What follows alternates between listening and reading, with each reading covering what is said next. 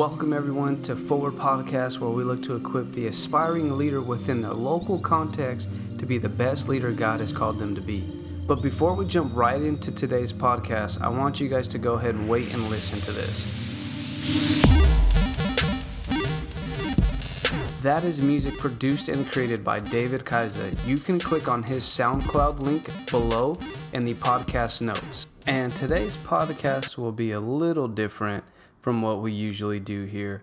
I'm not interviewing anyone in particular. However, the podcast that I have prepared for you all today, I know will definitely touch you guys, and it also impact you guys' lives. It's going to be based on preparation and the importance of preparation. The audience for this particular podcast is going to be for those who have either received salvation or someone who is maybe just seeking out what salvation is. And today's going to be a topic of preparation, not only for your salvation, but also what God has actually called you to do. And it will begin with what Dr. Martin Luther King Jr. had said on April 3rd, 1968, from the I've Been to the Mountaintop speech. We've got some difficult days ahead.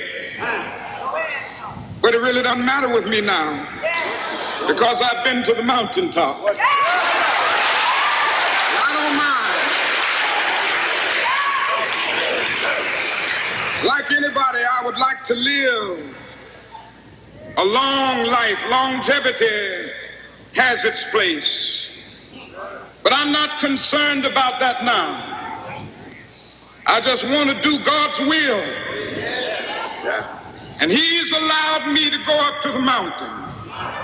And I've looked over and I've seen the promised land. I may not get there with you, but I want you to know tonight that we as a people will get to the promised land.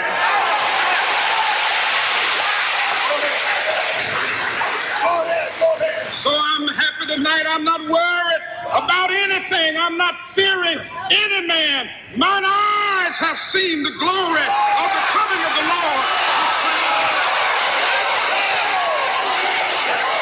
This quote still gives me goosebumps every time I hear it, no matter where I'm at. That speech gives me goosebumps. But more so, it astonished me so much because what did Dr. King Jr. do to be able to see something so amazing? What was Dr. King Jr.'s life like that allowed him to do something so great and so amazing, to leave such a powerful legacy behind? Besides God ordaining such a legacy after his life slain, after he died, could it have been his studious demeanor to enter into college at the age of 15? Do you think that's what it was? Completing his bachelor's degree at the ripe age of a high school graduate, like 18 years old? Or maybe it was accepting the conviction to prepare himself for what God had called him to do. So he enrolled into his master's and completed that at the ripe age of 21 or so. Perhaps it was the organizations of the numerous marches in the early 60s, including Selma, Washington, D.C., and others, which some resulted in him being thrown in prison. Maybe these were all the things that allowed him to be able to see the promised land. Or maybe it was him enduring the prison sentence. Do you think that was it, where he was just locked up and confined in solitude, and all he had to do was just to sit there and think? Do you think that's what allowed him to be able to see something so amazing? Do you think it was just one moment in his life and it granted him access to see the promised land? The answer to this may not be something as simple as yes or no. We could point to a moment where Dr. King Jr. received his salvation and say, well, yeah, that's what granted him the access to see the promised land. That answer is true, but not the exact truth. We can also say on the other side of the spectrum, of course not. He had to have received salvation, answer the call on his life, and be willing to do something so virtuous by sacrificing his life for minorities, to be more specific, blacks. The result of all of those things, that's what allowed him to see the promised land, which is also right. But one can also say, if it wasn't for that one moment he received his salvation, none of this would have happened. But I don't want to make it any more complicated than what it needs to be. How and why did God allow Dr. King Jr. to see this promised land? And will God allow me to do something in the future? or allow me to see something like that in the future? Can God use me to make such an impact for people and the kingdom of God? Well, God predestined Dr. King Jr.'s life for this, followed by Dr. King's faithful preparation. And the answer is yes to God being willing to use you to magnify His name. Although our manipulated media has removed the hand of God from King's legacy, we must remove any bitterness from our response and fill it with what filled Dr. King. That is faithful preparation to God's kingdom first and everything else second. In Hebrews chapter 11 through 12, we are reminded of the importance of faithful preparation to God's kingdom and also what it looks like in one's life. I want to take an excerpt from Hebrews 11:1, chapter 11, verse 1. It reads like this: "Now faith is the assurance of things hoped for, the conviction of things not seen." Faith is believing, and conviction is knowing it will happen. It's just a matter of time when it will happen. Faith is such a powerful necessity in this life. Faith can steer your soul two ways. It can steer you into hoping that you are the only one on this planet of significance, and you will do whatever you need to get yours.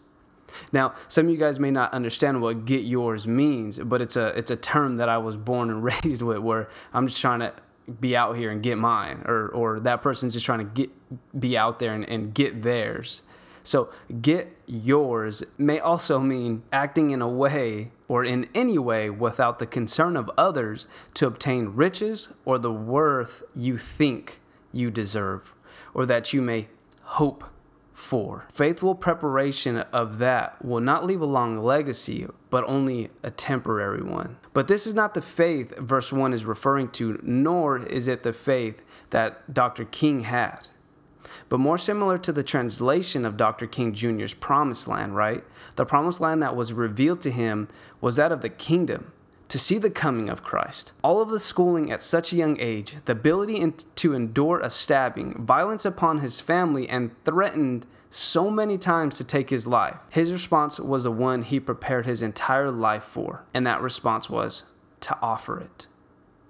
So I encourage you to fully have faith in Christ and truly believe with your entire being to prepare yourself for what God has called you to, because you never know when the moment may come. Are you prepared to respond to someone less of you with the love of Christ?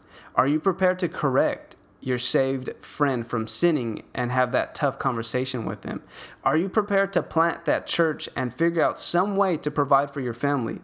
Are you prepared to move your life to Africa to serve families in need? Are you prepared to see Christ? This podcast isn't going to be to discourage you or to make you rethink your entire life, but I hope that it stands as something that is something meaningful in your life, to where you can realize and really take a deep look into your own life and see if you're truly and really preparing for what God has actually called you to do and also called you to become. Hebrews chapter 12 verse 11 reads, "No discipline is enjoyable while it is happening. It's painful, but afterward there will be a peaceful harvest of right living for those who are trained in this way."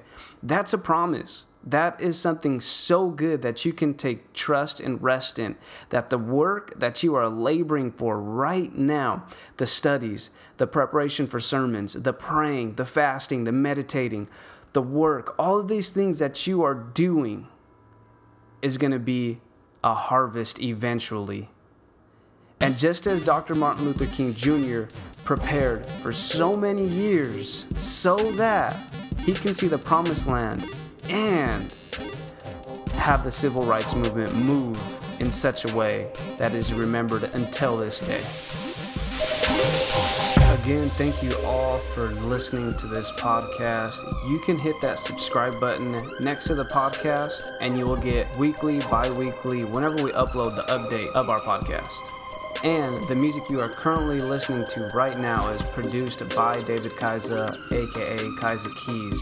And you can also hit that follow button on his SoundCloud to get more of his music. And again, I really do appreciate you all listening and taking a listen here.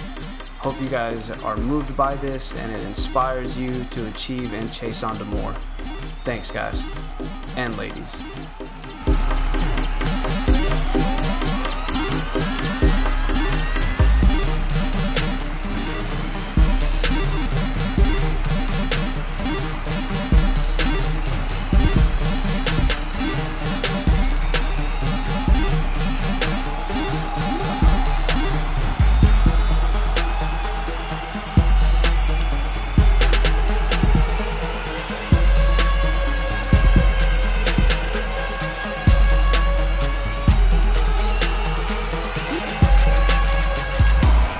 always super grateful for when he sends me this music so I can use it for the podcast or some YouTube video. Please, please, please hit that subscribe button.